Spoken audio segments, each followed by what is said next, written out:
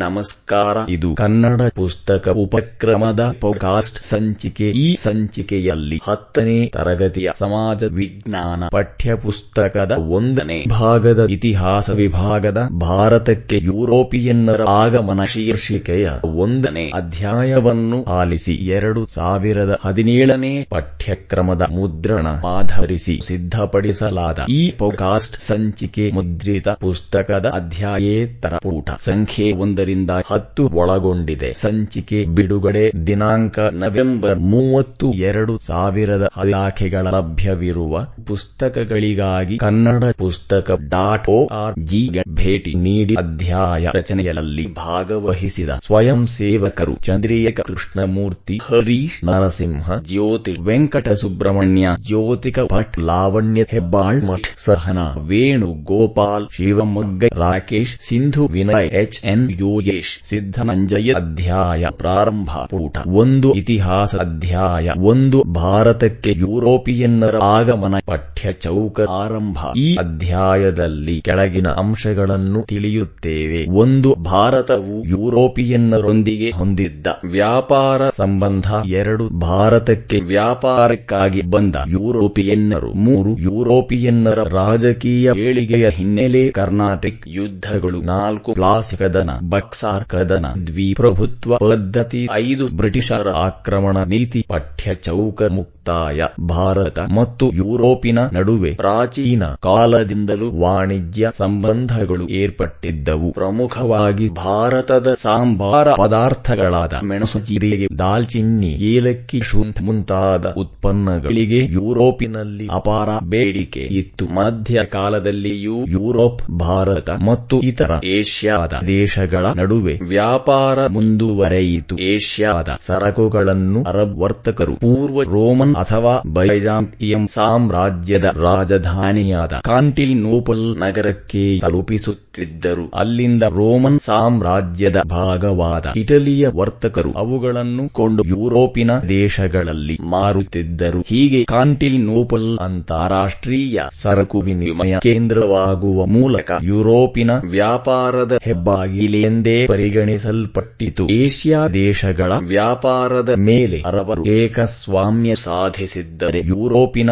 ದೇಶಗಳ ವ್ಯಾಪಾರದ ಮೇಲೆ ಇಟಲಿಯ ವರ್ತಕರು ಏಕಸ್ವಾಮ್ಯ ಸಾಧಿಸಿದ್ದರು. ಏಷ್ಯಾದ ಸರಕುಗಳು ಇಟಲಿಯ ವರ್ತಕರಿಗೆ ಒಳ್ಳೆಯ ಲಾಭವನ್ನು ತಂದು ಕೊಡುತ್ತಿದ್ದವು. ಉಪಶೀರ್ಷಿಕೆ: ಕಾಂಸ್ಟಾಂಟಿನೋಪಲ್ ನಗರದ ವಶ. ಏಷ್ಯಾ ಮತ್ತು ಯುರೋಪ್ ನಡುವಿನ ವ್ಯಾಪಾರ ವ್ಯವಹಾರಗಳು ಕಾಂಸ್ಟಾಂಟಿನೋಪಲ್ ನಗರದ ಮೂಲಕ ನಡೆಯುತ್ತಿತ್ತು. 1453ರಲ್ಲಿ ಆಟೋಮಾನ್ ಟರ್ಕರು ಕಾಂಸ್ಟಾಂಟಿನೋಪಲ್ ನಗರವನ್ನು ವಶಪಡಿಸಿಕೊಂಡರು. ಇದರಿಂದಾಗಿ ಆ ನಗರವನ್ನು ಸಂಧಿಸುವ ಎಲ್ಲಾ ವ್ಯಾಪಾರ ಮಾರ್ಗಗಳು ಟರ್ಕರ ನಿಯಂತ್ರಣಕ್ಕೆ ಹೋದವು. ಹೊಸದಾಗಿ ಸಿಕ್ಕ ಅವಕಾಶದಿಂದ ಟರ್ಕರು ಈ ಮಾರ್ಗದ ವ್ಯಾಪಾರದ ಮೇಲೆ ತೀವ್ರತರದ ತೆರಿಗೆಗಳನ್ನು ವಿಧಿಸತೊಡಗಿದರು. ಪರಿಣಾಮವಾಗಿ ವರ್ತಕರಿಗೆ ಈ ಮಾರ್ಗದ ವ್ಯಾಪಾರವು ಲಾಭದಾಯಕವಾಗಿ ಪರಿಣಮಿಸಲಿಲ್ಲ. ಇದೇ ವೇಳೆ ಇಟಲಿಯ ವರ್ತಕರ ಏಕಸ್ವಾಮ್ಯವನ್ನು ಮುರಿಯಲು ಸ್ಪೇನ್, ಪೋರ್ಚುಗಲ್ ಮೊದಲಾದ ಯುರೋಪಿನ ದೇಶಗಳ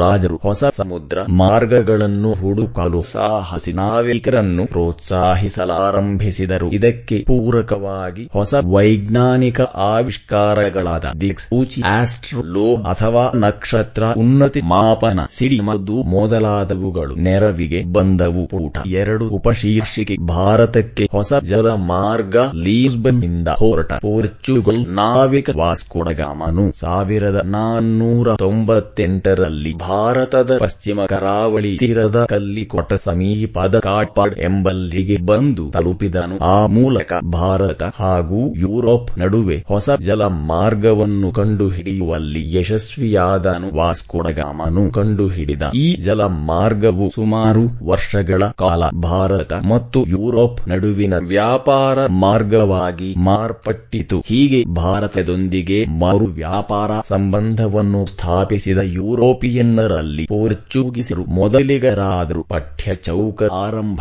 ಶೀರ್ಷಿಕೆ ನಿಮಗಿದು ತಿಳಿದಿರಲಿ. 1869ರಲ್ಲಿ ಕೆಂಪು ಸಮುದ್ರ ಮತ್ತು ಮೆಡಿಟರೇನಿಯನ್ ಸಮುದ್ರಗಳನ್ನು ಸಂಪರ್ಕಿಸುವಂತೆ ಭೂಮಿ ತೆಗೆದು ಹಡಗುಗಳ ಸಂಚಾರಕ್ಕೆ ಅನುಕೂಲವಾಗುವಂತೆ ಭಾರೀ ಕಾಲುವೆಯೊಂದನ್ನು ಈಜಿಪ್ಟ್ ಭೂಪ್ರದೇಶದಲ್ಲಿ ನಿರ್ಮಿಸಲಾಯಿತು. ಇದೇ ಪ್ರಸಿದ್ಧ ಸೂಯೆಸ್ ಕಾಲುವೆ ನಿರ್ಮಾಣಗೊಳ್ಳುವವರೆಗೂ ವಾಸ್ಕೋ ಡ ಗಾಮ ಕಂಡುಹಿಡಿದ ಜಲ ಮಾರ್ಗವೇ ಭಾರತ ಮತ್ತು ಯುರೋಪ್ ನಡುವಿನ ವ್ಯಾಪಾರ ಮಾರ್ಗವಾಗಿತ್ತು. ಏಕೆಂದರೆ ವಾಸ್ಕೋ ಡ ಗಾಮನ ಮಾರ್ಗವಾಗಿ ಹೋಗುವ ನೌಕೆಗಳು ಆಫ್ರಿಕಾದ ದಕ್ಷಿಣ ತುದಿ ಕೇಪ್ ಆಫ್ ಗುಡ್ ಹೋಪ್ ಅನ್ನು ಬಳಸಿ ಹೋಗಬೇಕಾಗಿತ್ತು. ಈ ಮಾರ್ಗವನ್ನು ಕ್ಯಾಫ್ ಮಾರ್ಗವೆಂದು ಕರೆಯುತ್ತಾರೆ. ಮುಂಬೈಯಿಂದ ಲಂಡನ್ಗೆ ಕೇಪ್ ಮಾರ್ಗವಾಗಿ 10,800 ನಾಟಿಕಲ್ ಮೈಲು ದೂರವಾದರೆ ಸೂಯೆಸ್ ಮಾರ್ಗವಾಗಿ 6,200 ನಾಟಿಕಲ್ ಮೈಲುಗಳಾಗಿತ್ತು. 1 ನಾಟಿಕಲ್ ಮೈಲು ಅಂದರೆ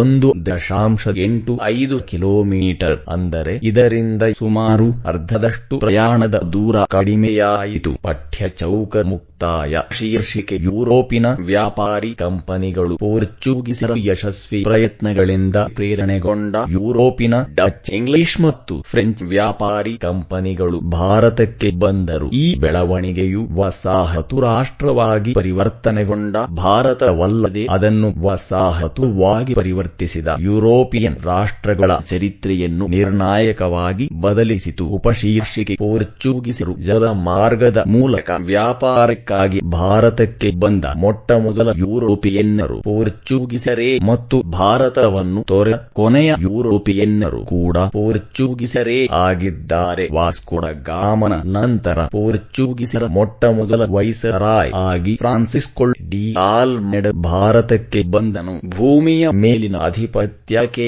ಈಗಲೂ ಸಮುದ್ರದ ಮೇಲಿನ ಏಕಸ್ವಾಮ್ಯಕ್ಕಾಗಿ ನೌಕಾಶಕ್ತಿಯನ್ನು ಬಲಪಡಿಸುವ ನೀಲಿ ನೀರಿನ ನೀತಿ ಅಥವಾ ಬ್ಲೂ ವಾಟರ್ ಪಾಲಿಸಿಯನ್ನು ಜಾರಿಗೆ ತಂದನು. ಆಲ್ಮೆಡನ ನಂತರ ಬಂದ ಆಲ್ಫನ್ಸ್ ಆಲ್ಬುಕರ್ಕ್ ಭಾರತದಲ್ಲಿ ಪೋರ್ಚುಗೀಸ್ ಸಾಮ್ರಾಜ್ಯದ ನಿಜವಾದ ಸ್ಥಾಪಕನೆಂದು ಪ್ರಸಿದ್ಧನಾಗಿದ್ದಾನೆ. ಇವನು ಸಾಮಾನ್ಯ ಶಕ ಅಥವಾ ಸಾಲಿವಾಹನ ಶಕ 1510ರಲ್ಲಿ ಬಿಜಾಪುರದ ಸುಲ್ತಾನನಿಂದ ಗೋವಾವನ್ನು ಗೆದ್ದುಕೊಂಡು ಪೋರ್ಚುಗೀಸರ ಆಡಳಿತ ಕೇಂದ್ರವಾಗಿ ಪರಿವರ್ತಿಸಿದನು. ಮುಂದೆ 1 ಶತಮಾನ ಕಾಲ ಭಾರತದ ವ್ಯಾಪಾರದ ಮೇಲೆ ಪ್ರಶ್ನಾತೀತ ಏಕಸ್ವಾಮ್ಯವನ್ನು ಹೊಂದಿದ್ದ ಪೋರ್ಚುಗೀಸರು ಡಚ್ ಮತ್ತು ಇಂಗ್ಲಿಷರ ಆಗಮನದ ನಂತರ ರಾಜಕೀಯವಾಗಿ ಕಳೆಗುಂದಿದರು. ಉಪಶೀರ್ಷಿಕೆ ಡಚ್ಚರು ಹಾಲೆಂಡ್ ಅಥವಾ ನೆದರ್ಲ್ಯಾಂಡ್ ದೇಶದವರು. ಇವರು ಪೂರ್ವ ದೇಶಗಳಲ್ಲಿ ವ್ಯಾಪಾರ ನಡೆಸುವ ಉದ್ದೇಶದಿಂದ ಸಾಲಿವಾಹನ ಶಕ 1602ರಲ್ಲಿ ಯುನೈಟೆಡ್ ಈಸ್ಟ್ ಇಂಡಿಯಾ ಕಂಪನಿಯನ್ನು ಸ್ಥಾಪಿಸಿಕೊಂಡು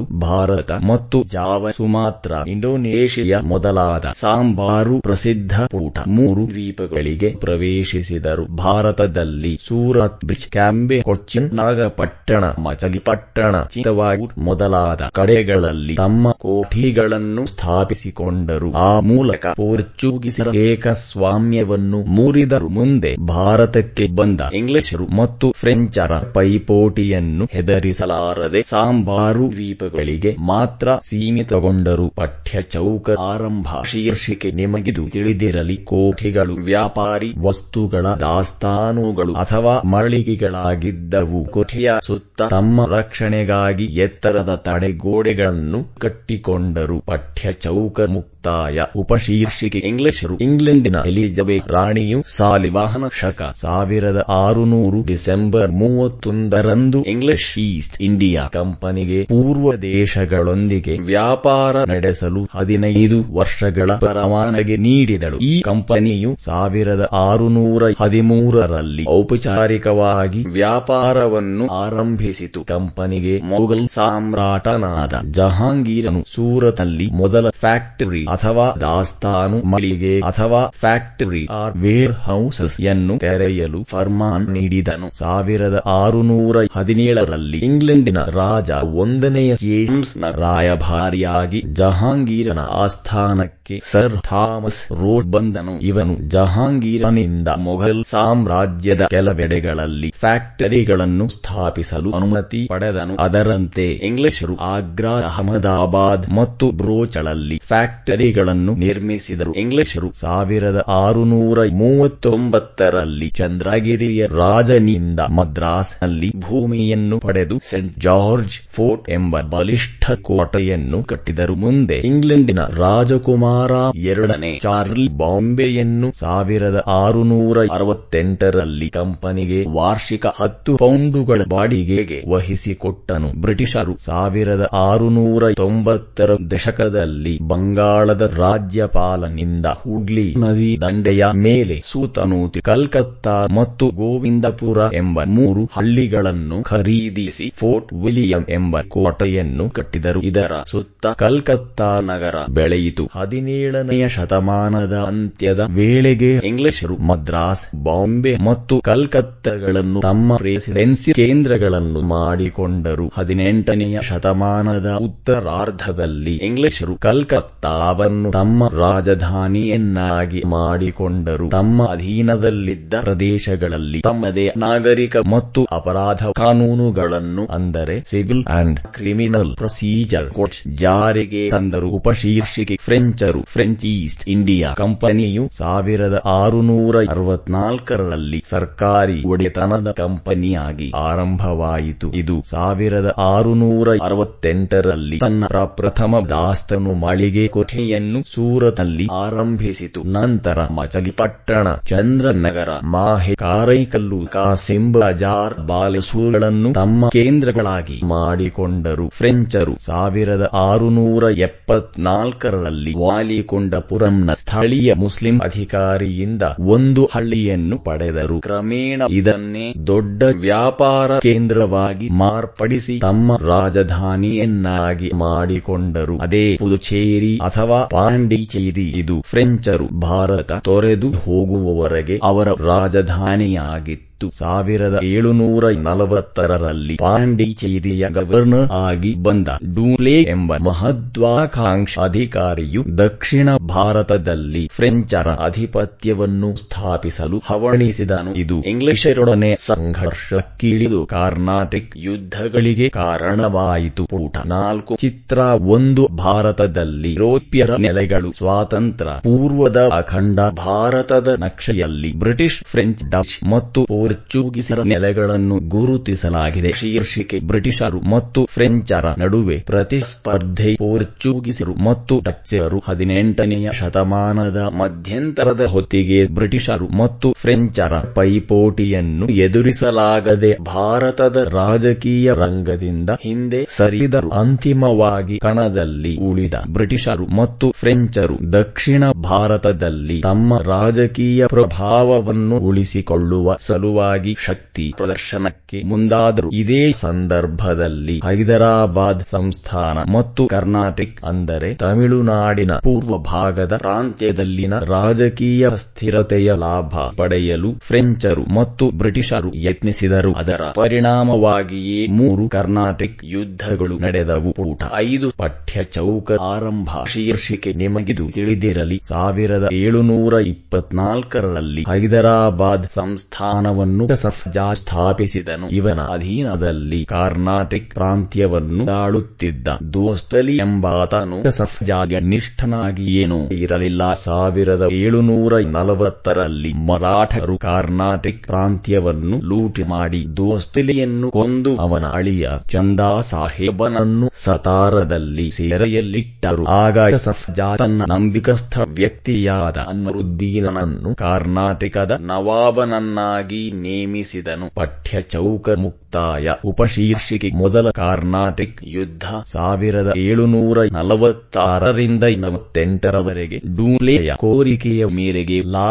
ಬೋರ್ಡಿನಾ ಎಂಬ ಫ್ರೆಂಚ್ ಸೇನಾ ಮುಖ್ಯಸ್ಥನು ಮಾರಿಷಸ್ನಿಂದ ಬಂದು ಬ್ರಿಟಿಷರಿಂದ ಮದ್ರಾಸನ್ನು ವಶಪಡಿಸಿಕೊಂಡನು. ಅಸಹಾಯಕರಾದ ಬ್ರಿಟಿಷರು ಕಾರ್ನಾಟಿಕ್ ನವಾಬನಾದ ಅನ್ವರುದ್ದೀನನಲ್ಲಿ ಮೊರೆ ಇಟ್ಟರು. ಮದ್ರಾಸ್ನಿಂದ ಫ್ರೆಂಚರನ್ನು ಹೊರಗಟ್ಟಲು ಅನ್ವರುದ್ದೀನ್ ಕಳುಹಿಸಿಕೊಟ್ಟ ಸೇನೆಯು ಸೋತಿತ್ತು. ಕೊನೆಗೆ ಲಾಬೋರ್ಡಿನನು ಡೂಪ್ಲೇಗೆ ತಿಳಿಸದೆ ಬ್ರಿಟಿಷರಿಂದ ಹಣ ಪಡೆದು ಮದ್ರಾಸನ್ನು ಬಿಟ್ಟುಕೊಟ್ಟು ಮಾರಿಷಸ್ಗೆ ಹೊರಟು ಹೋದನು. ಇದರಿಂದ ಕೋಪಗೊಂಡ ಡೂಪ್ಲೇಯು ಮದ್ರಾಸನ್ನು ಮತ್ತೆ ಪಡೆಯುವ ವಿಫಲ ಪ್ರಯತ್ನ ನಡೆಸಿದನು. ಅಂತಿಮವಾಗಿ ಈ ಯುದ್ಧವು ಯುರೋಪಿನಲ್ಲಿ ಫ್ರಾನ್ಸ್ ಮತ್ತು ಇಂಗ್ಲೆಂಡಿನ ನಡುವೆ ಆದ ಎಕ್ಸ್-ಲಾ ಚಾಪೆಲ್ ಒಪ್ಪಂದದೊಂದಿಗೆ ಮುಕ್ತಾಯವಾಯಿತು. ಪಠ್ಯ ಚೌಕ ಆರಂಭ. ಶೀರ್ಷಿಕೆ ನಿಮಗಿದು ತಿಳಿದಿರಲಿ. ಹೈದರಾಬಾದ್ ಸಂಸ್ಥಾನದ ನಿಜಾಮನಾದ ಸಫ್ಜಾದ್ 1748ರಲ್ಲಿ ಮರಣ ಹೊಂದಿದನು. ಸಿಂಹಾಸನಕ್ಕಾಗಿ ಅವನ ಮಗನಾದ ನಾಸಿರ್ ಜಂಗ್ ಮತ್ತು ಅವನ ಮಗಳ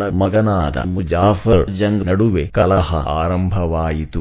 ಕರ್ನಾಟಕದಲ್ಲಿ ಮರಾಠರ ಸೆರೆಯಿಂದ ಬಿಡುಗಡೆಗೊಂಡ ಚಂದಾ ಸಾಹೇಬ್ ಮತ್ತು ಅನ್ವರುದ್ದೀನನ ನಡುವೆ ಸಿಂಹಾಸನಕ್ಕಾಗಿ ಕಿತ್ತಾಟ ಆರಂಭವಾಯಿತು. ಆಗ ಫ್ರೆಂಚರು ಹೈದರಾಬಾದಿನಲ್ಲಿ ಮುಜಾಫರ್ ಜಂಗನಿಗೂ ಕರ್ನಾಟಕದಲ್ಲಿ ಚಂದಾ ಸಾಹೇಬನಿಗೂ ಬೆಂಬಲ ನೀಡಿದರು. ಇದಕ್ಕೆ ಪ್ರತಿಯಾಗಿ ಬ್ರಿಟಿಷರು ನಾಸಿರ್ ಜಂಗ್ ಮತ್ತು ಅನ್ವರುದ್ದೀನನ ಬೆಂಬಲಕ್ಕೆ ನಿಂತರು. 1749ರಲ್ಲಿ ಚಂದಾ ಸಾಹೇಬ್, ಮುಜಾಫರ್ ಜಂಗ್ ಮತ್ತು ಫ್ರೆಂಚರ ಪಡೆಗಳು ಒಂದಾಗಿ ಅನ್ವರುದ್ದೀನನನ್ನು ಬೂರ್ ಕದನದಲ್ಲಿ ಕೊಂದರು. ಪರಿಣಾಮವಾಗಿ ಚಂದಾ ಸಾಹೇಬ್ ಕರ್ನಾಟಕನ ನವಾಬನಾದನು. ಅನ್ವರುದ್ದೀನನ ಮಗನಾದ ಮೊಹಮ್ಮದ್ ಅಲಿಯು ಬ್ರಿಟಿಷರ ನೆರವಿನಿಂದ ತಿರುಚನಾಪಳ್ಳಿಯಲ್ಲಿ ನೆಲೆ ನಿಂತನು. ಹೈದರಾಬಾದಿನಲ್ಲಿ ಮುಜಾಫರ್ ಜಂಗನು ಚಂದಾ ಸಾಹೇಬ್ ಮತ್ತು ಫ್ರೆಂಚರ ಸಹಾಯದಿಂದ ನಾಸಿರ್ ಜಂಗನನ್ನು ಕೊಂದು ನಿಜಾಮನಾದರೂ ಸ್ವಲ್ಪ ದಿನಗಳಲ್ಲಿಯೇ ಹತ್ಯೆಗೀಡಾದನು. ಅವನ ಸ್ಥಾನಕ್ಕೆ ಫ್ರೆಂಚರು ಸಹಾನ ಇನ್ನೊಬ್ಬ ಮಗನಾದ ಸಲಾಬ್ ಜಂಗನನ್ನು ನಿಜಾಮನಾಗಿ ಮಾಡಿದರು. ಪಠ್ಯ ಚೌಕ ಮುಕ್ತಾಯ. ಉಪಶೀರ್ಷಿಕೆ ಎರಡನೆಯ ಕರ್ನಾಟಕ ಯುದ್ಧ 1749ರಿಂದ 54ರವರೆಗೆ ಬದಲಾದ ಸನ್ನಿವೇಶದಲ್ಲಿ ಫ್ರೆಂಚರು ಸಹಾನ ಮತ್ತೊಬ್ಬ ಮಗನಾದ ಸಲಾಬ್ ಜಂಗನನ್ನು ಹೈದರಾಬಾದಿನ ನಿಜಾಮನಾಗಿ ಮಾಡಿದರು. ಅವನ ರಕ್ಷಣೆಗಾಗಿ ಆ ಸ್ಥಾನದಲ್ಲಿ ಫ್ರೆಂಚರು ತಮ್ಮ ಸೈನ್ಯ ಸಹಿತ ಬುಸ್ಸಿ ಎಂಬ ಅಧಿಕಾರಿಯನ್ನು ನೇಮಿಸಿದ್ದರು. ಮತ್ತೊಂದು ಕಡೆ ಫ್ರೆಂಚರ ಬೆಂಬಲದಿಂದ ಚಂದಾ ಸಾಹೇಬನು ಕರ್ನಾಟಕನ ನವಾಬನಾಗಿದ್ದನು. ಆದರೆ ಇಂಗ್ಲಿಷ್ ಈಸ್ಟ್ ಇಂಡಿಯಾ ಕಂಪನಿಯ ಅಧಿಕಾರಿ ರಾಬರ್ಟ್ ಕ್ಲೈವನು ಕರ್ನಾಟಕದ ರಾಜಧಾನಿ ಕಲ್ಕಟ್ಟಿನ ಮೇಲೆ ಆಕ್ರಮಣ ಮಾಡಿ ಫ್ರೆಂಚರು ಮತ್ತು ಚಂದಾ ಸಾಹೇಬನನ್ನು ಸೋಲಿಸಿದನು. ಅಂತಿಮವಾಗಿ ಈ ಯುದ್ಧದಲ್ಲಿ ಚಂದಾ ಸಾಹೇಬನನ್ನು ಬಂಧಿಸಿ ಹತ್ಯೆ ಮಾಡಲಾಯಿತು. ಅವನ ಸ್ಥಾನಕ್ಕೆ ಬ್ರಿಟಿಷರು ಅನ್ವರುದ್ದೀನನ ಮಗನಾದ ಮೊಹಮ್ಮದ್ ಅಲಿಯನ್ನು ನವಾಬನಾಗಿ ನೇಮಕ ಮಾಡಿದರು. ಕೊನೆಗೆ ಎರಡನೆಯ ಕರ್ನಾಟಕ ಯುದ್ಧವು ಪಾಂಡಿಚೇರಿ ಒಪ್ಪಂದದೊಂದಿಗೆ ಮುಕ್ತಾಯವಾಯಿತು. ಫ್ರೆಂಚರು ಡೂಪ್ಲೇಯನ್ನು ಹಿಂದಕ್ಕೆ ಕರೆಸಿಕೊಂಡರು. ಈ ಯುದ್ಧವು ಫ್ರೆಂಚರಿಗೆ ರಾಜಕೀಯ ಹಿನ್ನಡೆಯನ್ನು, ಬ್ರಿಟಿಷರಿಗೆ ಪ್ರತಿಷ್ಠೆಯನ್ನು ತಂದುಕೊಟ್ಟಿತು. ಪುಟ 6. ಉಪಶೀರ್ಷಿಕೆ ಮೂರನೆಯ ಕರ್ನಾಟಕ ಯುದ್ಧ 1756ರಿಂದ 63ರವರೆಗೆ ಫ್ರೆಂಚರ ಕೌಂಟ್ ಡಿ ಲಾಲಿಯು 1760ರಲ್ಲಿ ವಾಂಡಿವಾಶ್ ಕೋಟೆಗೆ ಮುತ್ತಿಗೆ ಹಾಕಲು ಪ್ರಯತ್ನಿಸಿದನು. ಈ ನಿರ್ಣಾಯಕ ವಾಂಡಿವಾಶ್ ಕದನದಲ್ಲಿ ಬ್ರಿಟಿಷ್ ಸೇನಾಧಿಕಾರಿ ಸರ್ ಐರ್ವುಟನು ಫ್ರೆಂಚರನ್ನು ಸೋಲಿಸಿದನಲ್ಲದೆ ಬುಸ್ಸಿಯನ್ನು ಸೆರೆಹಿಡಿದನು. ಲಾಲಿಯು ತಪ್ಪಿಸಿಕೊಂಡು ಪಾಂಡಿಚೇರಿಯಲ್ಲಿ ತಲೆಮರೆಸಿಕೊಂಡನು. ಅಂತಿಮವಾಗಿ ಐರ್ವುಟನು ಪಾಂಡಿಚೇರಿಗೂ ಮುತ್ತಿಗೆ ಹಾಕಿದಾಗ ಲಾಲಿಯು 1761ರಲ್ಲಿ ಬೇಷರತ್ತಾಗಿ ಶರಣಾದನು. ಕರ್ನಾಟಕ ಯುದ್ಧಗಳ ಪರಿಣಾಮವಾಗಿ ಫ್ರೆಂಚರು ಭಾರತದಲ್ಲಿ ತಮ್ಮ ಎಲ್ಲಾ ನೆಲೆಗಳನ್ನು ಕಳೆದುಕೊಂಡರು. ಆದಾಗ್ಯೂ 1763ರಲ್ಲಿ ನಡೆದ ಪ್ಯಾರಿಸ್ ಒಪ್ಪಂದದ ಪ್ರಕಾರ ಫ್ರೆಂಚರಿಗೆ ಪಾಂಡಿಚೇರಿಯನ್ನು ಹಿಂತಿರುಗಿಸಲಾಯಿತು. ಈ ಬೆಳವಣಿಗೆಗಳೊಂದಿಗೆ ದಕ್ಷಿಣ ಭಾರತದಲ್ಲಿ ಫ್ರೆಂಚರು ಮೂಲೆಗುಂಪಾದರು. ಹೀಗೆ ಬ್ರಿಟಿಷರು ತಮ್ಮ ಇತರ ಯುರೋಪಿಯನ್ ಪ್ರತಿಸ್ಪರ್ಧಿಗಳನ್ನು ದಮನ ಮಾಡಿ ದಕ್ಷಿಣ ಭಾರತವನ್ನು ಗೆಲ್ಲುವ ಕಾರ್ಯದಲ್ಲಿ ಮಗ್ನರಾದರು. ಪಠ್ಯ ಚೌಕ ಆರಂಭ. ಶೀರ್ಷಿಕೆ ನಿಮಗಿದು ತಿಳಿದಿರಲಿ. ಉಪಶೀರ್ಷಿಕೆ ರಾಬರ್ಟ್ಯು ಭಾರತದಲ್ಲಿ ಬ್ರಿಟಿಷ್ ಅಧಿಕಾರವನ್ನು ಕಟ್ಟಿದ ಪ್ರಥಮ ಅಧಿಕಾರಿ ರಾಬರ್ಟ್ಯು. ಈತನು ಈಸ್ಟ್ ಇಂಡಿಯಾ ಕಂಪನಿಯಲ್ಲಿ ಕಾರಕೂನನಾಗಿ ಸೇವೆಗೆ ಸೇರಿದ್ದನು. ಕರ್ನಾಟಕ ಯುದ್ಧದಲ್ಲಿ, ಅದರಲ್ಲೂ ಕಲ್ಕಟ್ಟಿನ ಮುತ್ತಿಗೆಯಲ್ಲಿ ಬಹುಮುಖ್ಯ ಪಾತ್ರವನ್ನು ನಿರ್ವಹಿಸಿ ಬ್ರಿಟಿಷರ ವಿಜಯಕ್ಕೆ ಕಾರಣನಾದನು. ದಕ್ಷಿಣ ಭಾರತದಲ್ಲಿ ಬ್ರಿಟಿಷರ ಅಸ್ತಿತ್ವ ರೂಪಿಸುವಲ್ಲಿ ಸಫಲನಾದ ಈತ ಬಂಗಾಳದ ವಿಜಯಕ್ಕೂ ಕಾರಣನಾದನು. 1757ರ ಪ್ಲಾಸಿ ಕದನದ ವಿಜಯದಿಂದಾಗಿ ಬದಲಾಗಿ ಬಂಗಾಳದ ನವಾಬನ ಮೇಲೆ ಹಿಡಿತವನ್ನು ಸಾಧಿಸಿದನು. ಇದರಿಂದ ಅಪಾರ ಸಂಪತ್ತನ್ನು ಕ್ಲೈವನು ಸಂಪಾದಿಸಿದ್ದಲ್ಲದೆ ಬ್ರಿಟಿಷ್ ಈಸ್ಟ್ ಇಂಡಿಯಾ ಕಂಪನಿಗೂ ಲಾಭವನ್ನು ತಂದುಕೊಟ್ಟನು. ಅಪಾರ ಸಂಪತ್ತಿನಿಂದ ಇಂಗ್ಲೆಂಡಿಗೆ ಹಿಂದಿರುಗಿದ ಕ್ಲೈವನು ಸಂಸತ್ತಿನ ಸದಸ್ಯನಾಗಿ ಸಹ ನೇಮಕಗೊಂಡನು. ರಾಬರ್ಟ್ ಕ್ಲೈವನು ಇಂಗ್ಲೆಂಡಿಗೆ ಹಿಂದಿರುಗಿದ ನಂತರ ಭಾರತದಲ್ಲಿ ಈಸ್ಟ್ ಇಂಡಿಯಾ ಕಂಪನಿಯು ನಷ್ಟವನ್ನು ಅನುಭವಿಸತೊಡಗಿತು. ಅವನ ಮೇಲೆ ಆಪಾದನೆಗಳು ಇದ್ದಾಗ್ಯೂ ಸಹ ಅನಿವಾರ್ಯತೆಯಲ್ಲಿ ಸರ್ಕಾರವು ಮತ್ತೆ ಕ್ಲೈವ್ನನ್ನು ಬ್ರಿಟಿಷರ ಘನತೆ ಮತ್ತು ಹಿತಾಸಕ್ತಿಗಳನ್ನು ಕಾಪಾಡುವ ಸಲುವಾಗಿ ಭಾರತಕ್ಕೆ ಸೇನಾಪತಿಯಾಗಿ ಕಳುಹಿಸಿಕೊಟ್ಟಿತು. ಬಕ್ಸಾರ್ ಕದನದಲ್ಲಿ ಮತ್ತೆ ವಿಜಯಿಯಾಗಿ ಬ್ರಿಟಿಷರಿಗೆ ಘನತೆಯನ್ನು ತಂದುಕೊಟ್ಟ ಕ್ಲೈವನು ಬಂಗಾಳ, ಬಿಹಾರ, ಒರಿಸ್ಸಾ ಪ್ರಾಂತ್ಯಗಳ ಮೇಲೆ ದಿವಾನಿ ಹಕ್ಕನ್ನು ಕಂಪನಿಗೆ ತಂದುಕೊಟ್ಟನು. ಇದರಿಂದ ಮತ್ತೆ ಸಂಪತ್ತನ್ನು ತನಗೂ ಮತ್ತು ಈಸ್ಟ್ ಇಂಡಿಯಾ ಕಂಪನಿಗೆ ದೊರಕಿಸಿಕೊಂಡು 1727ರಲ್ಲಿ ಇಂಗ್ಲೆಂಡಿಗೆ ಹಿಂದಿರುಗಿದನು. ಉಪಶೀರ್ಷಿಕೆ ಡೂಲೆ ಭಾರತದಲ್ಲಿನ ಫ್ರೆಂಚ್ ಅಧಿಪತ್ಯಗಳ ಮೇಲಿನ ಗವರ್ನರ್ ಜನರಲ್ ಆಗಿ 1742ರಲ್ಲಿ ನೇಮಕಗೊಂಡನು. ಭಾರತದ ಮೇಲೆ ರಾಜಕೀಯ ಅಧಿಪತ್ಯ ಸ್ಥಾಪನೆಯ ಕನಸನ್ನು ಕಾಣುತ್ತಿದ್ದ ಡೂಲೆ ಇಲ್ಲಿನ ದೇಶೀಯ ರಾಜರುಗಳ ಜೊತೆ ಒಪ್ಪಂದಗಳನ್ನು ಮಾಡಿಕೊಂಡಿದ್ದನು. ಡೂಲೆ ಕಟ್ಟಿದ ದೇಶೀ ಸೇನೆಯಿಂದಲೇ ಹೈದರಾಲಿಯೂ ಸಹ ತರಬೇತಿ ಪಡೆದಿದ್ದನು. ಬ್ರಿಟಿಷರಿಗೆ ಡೂಲೆಯು ತಮ್ಮ ಅಧಿಪತ್ಯ ಸ್ಥಾಪನೆಗೆ ಸವಾಲಾಗಿ ಕಂಡಿದ್ದನು. ಹೀಗೆ ಕರ್ನಾಟಕ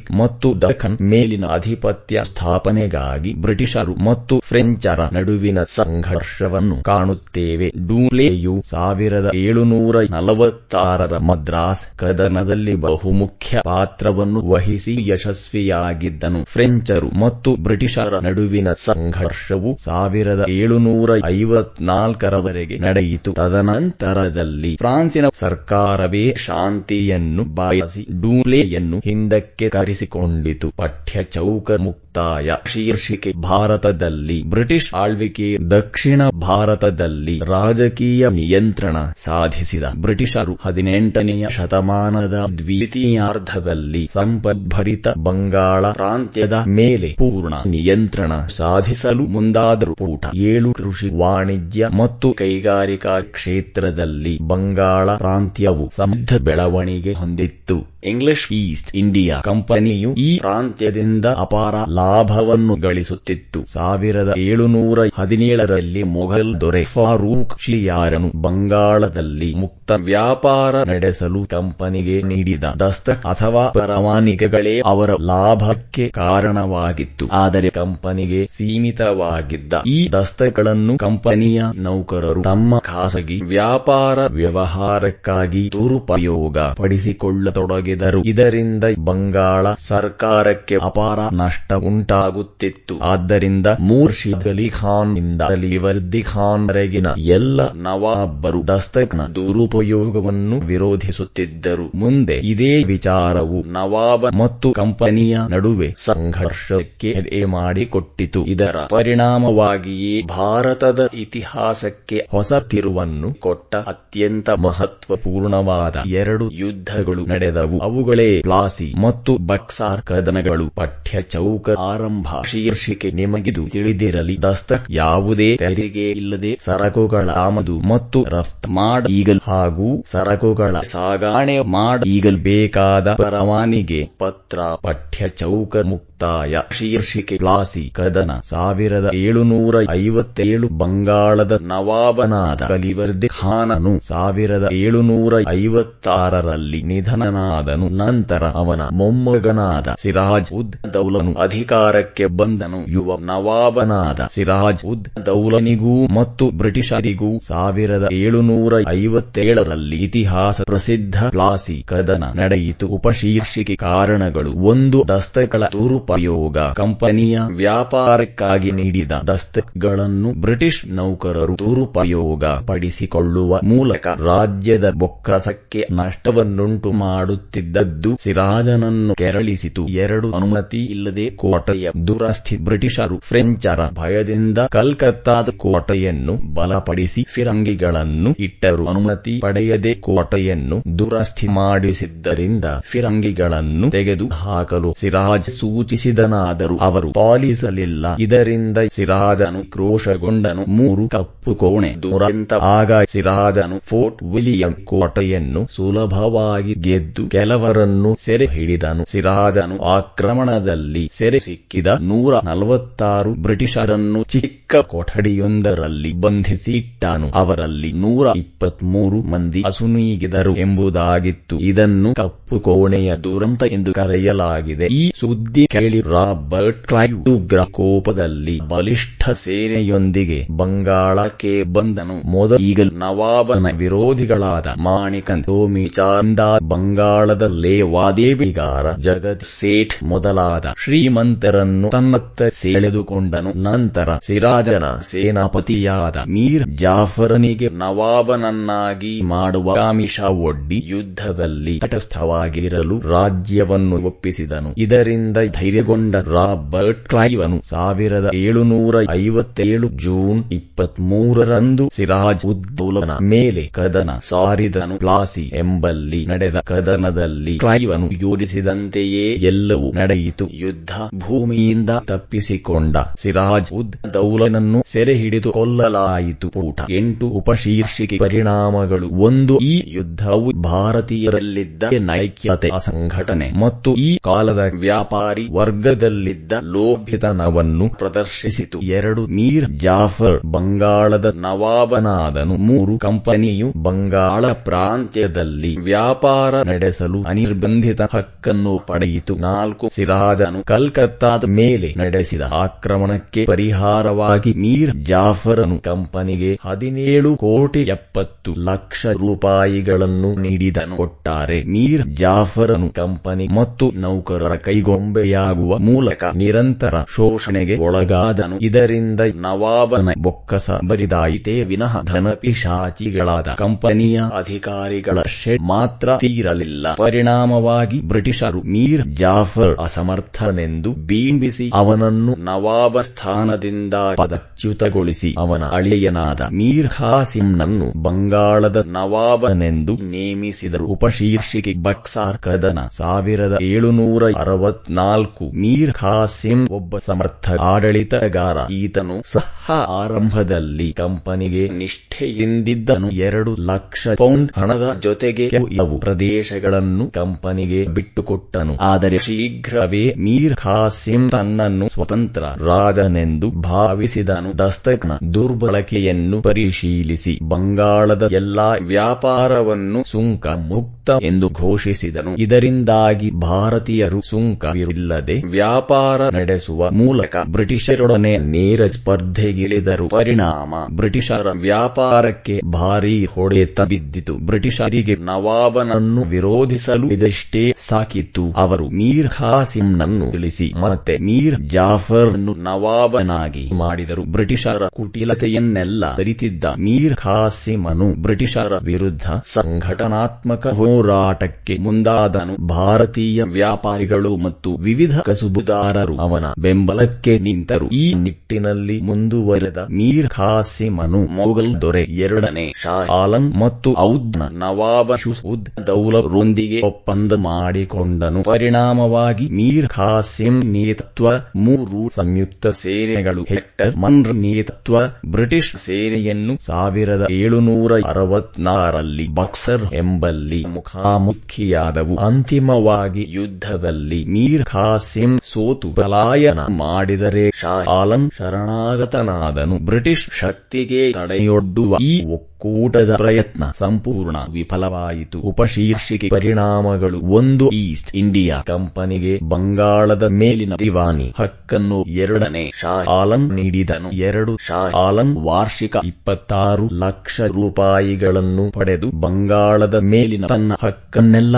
ಬಿಟ್ಟುಕೊಡಬೇಕಾಯಿತು. 3. ಔದ್ನ ನವಾಬನಾದ ಉದ್ ದೌಲನು ಕಂಪನಿಗೆ ಯುದ್ಧ ನಷ್ಟ ಪರಿಹಾರವಾಗಿ 50 ಲಕ್ಷ ರೂಪಾಯಿಗಳನ್ನು ಕೊಡಬೇಕಾಯಿತು. ಆಯಿತು. ಪುಟ 9-4 ಮೀರಾಫರ್ ಮರಣ ಹೊಂದಿದ್ದರಿಂದ ಅವನ ಮಗನಿಗೆ ವಿಶ್ರಾಂತಿ ವೇತನ ನೀಡಿ ಬಂಗಾಳದ ಪೂರ್ಣ ಆಡಳಿತವನ್ನು ಕಂಪನಿಯು ನಿರ್ವಹಿಸತೊಡಗಿತು. ಪಠ್ಯ ಚೌಕ ಆರಂಭ. ಶೀರ್ಷಿಕೆ ನಿಮಗಿದು ತಿಳಿದಿರಲಿ. ದಿವಾನಿ ಹಕ್ಕು, ಭೂಕಂದಾಯ ವಸೂಲಿ ಮಾಡುವ ಹಕ್ಕು, ಪಠ್ಯ ಚೌಕ ಮುಕ್ತಾಯ. ಅಂತಿಮವಾಗಿ ಬಕ್ಸರ್ ಕದನವು ಬ್ರಿಟಿಷರು ಬಂಗಾಳ, ಬಿಹಾರ ಮತ್ತು ಒರಿಸ್ಸಾದ ನಿಜವಾದ ಒಡೆಯರೆಂದು ದೃಢೀಕರಿಸಿತು ಹಾಗೂ ಕೂಡ ಅವರ ಅಧೀನದಲ್ಲಿ ಉಳಿಯುವಂತಾಯಿತು. 1765ರಲ್ಲಿ ರಾಬರ್ಟ್ ಕ್ಲೈವನು ಬಂಗಾಳದಲ್ಲಿ ದ್ವಿಪ್ರಭುತ್ವ ಪದ್ಧತಿಯನ್ನು ಜಾರಿಗೆ ತಂದನು. ಈ ಪದ್ಧತಿಯಂತೆ ಬ್ರಿಟಿಷರು ಭೂ ಕಂದಾಯ ವಸೂಲಿ ಮಾಡುವ ಹಕ್ಕನ್ನು ಹೊಂದಿದರು. ಆದರೆ ನವಾಬನು ಆಡಳಿತ, ನ್ಯಾಯ ಮೊದಲಾದ ಆಡಳಿತಾತ್ಮಕ ಕಾರ್ಯಗಳನ್ನು ನಿರ್ವಹಿಸುತ್ತಿದ್ದನು. ಹೀಗೆ ಬ್ರಿಟಿಷರು ತಮ್ಮ ವಾಣಿಜ್ಯ ಹಿತಾಸಕ್ತಿಯನ್ನು ಕಾಪಾಡಿಕೊಳ್ಳುವ ಸಲುವಾಗಿ ಭಾರತದಲ್ಲಿ ರಾಜಕೀಯ ಪರಮಾಧಿಕಾರವನ್ನು ಸ್ಥಾಪಿಸಿದರು. ಪಠ್ಯ ಚೌಕ ಆರಂಭ. ಶೀರ್ಷಿಕೆ ನಿಮಗಿದು ತಿಳಿದಿರಲಿ. 1600ರಲ್ಲಿ ಈಸ್ಟ್ ಇಂಡಿಯಾ ಕಂಪನಿಯನ್ನು ಇಂಗ್ಲೆಂಡಿನಲ್ಲಿ ಸ್ಥಾಪಿಸಲಾಯಿತು. 1602ರಲ್ಲಿ ಯುನೈಟೆಡ್ ಈಸ್ಟ್ ಇಂಡಿಯಾ ಕಂಪನಿಯನ್ನು ನೆದರ್ಲ್ಯಾಂಡ್ನಲ್ಲಿ ಸ್ಥಾಪಿಸಲಾಯಿತು. 1619ರಲ್ಲಿ ಮೊಘಲ್ ಚಕ್ರವರ್ತಿ ಜಹಾಂಗೀರನು ಈಸ್ಟ್ ಇಂಡಿಯಾ ಕಂಪನಿಗೆ ಪಶ್ಚಿಮ ಕರಾವಳಿಯ ಸೂರತ್ತಿನಲ್ಲಿ ಹಾಗೂ ಪೂರ್ವ ಕರಾವಳಿಯ ಹುಗ್ಲಿಯಲ್ಲಿ ವ್ಯಾಪಾರ ಮಾಡಲು ಅನುಮತಿಯನ್ನು ನೀಡಿದನು. 1639ರಲ್ಲಿ ಇಂಗ್ಲಿಷರು ತಮ್ಮ ಮೊದಲ ಸರಕು ಕೋಠೆಯನ್ನು ಮದ್ರಾಸಿನಲ್ಲಿ ಸ್ಥಾಪಿಸಿದರು. 1664ರಲ್ಲಿ ಫ್ರೆಂಚ್ ಈಸ್ಟ್ ಇಂಡಿಯಾ ಕಂಪನಿಯು ಫ್ರಾನ್ಸ್ನಲ್ಲಿ ಸ್ಥಾಪನೆಗೊಂಡಿತು. ಪಠ್ಯ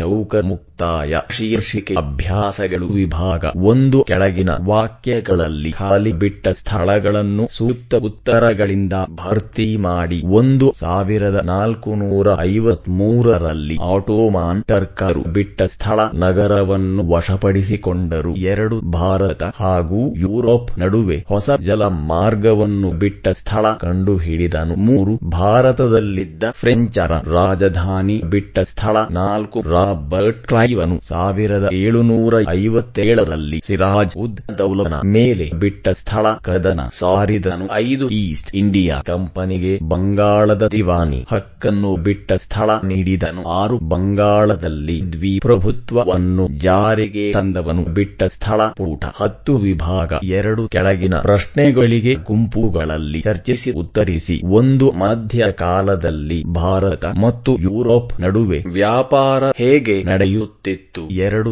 ಭಾರತಕ್ಕೆ ಹೊಸ ಜಲ ಮಾರ್ಗ ಕಂಡು ಹಿಡಿಯಲು ಕಾರಣವಾದ ಅಂಶಗಳನ್ನು ಚರ್ಚಿಸಿರಿ. 3. ಭಾರತಕ್ಕೆ ವ್ಯಾಪಾರಕ್ಕಾಗಿ ಬಂದ ಯುರೋಪಿಯನ್ನರುಗಳನ್ನು ಪಟ್ಟಿ ಮಾಡಿ. 4. ಎರಡನೇ ಕರ್ನಾಟಿಕ್ ಯುದ್ಧವನ್ನು ವಿವರಿಸಿ. 5. ಪ್ಲಾಸಿ ಕದನಕ್ಕೆ ಕಾರಣ ಮತ್ತು ಪರಿಣಾಮಗಳನ್ನು ತಿಳಿಸಿ. 6. ಬಕ್ಸಾರ್ ಕದನದ ಪರಿಣಾಮಗಳಾವುವು? ವಿಭಾಗ 3. ಚಟುವಟಿಕೆ 1. ಬ್ರಿಟಿಷರು ಕಟ್ಟಿದ ಪ್ರೆಸಿಡೆನ್ಸಿ ನಗರಗಳನ್ನು ಕುರಿತು ಮಾಹಿತಿ ಸಂಗ್ರಹಿಸಿ. ಅಧ್ಯಾಯ ಮುಕ್ತಾಯ.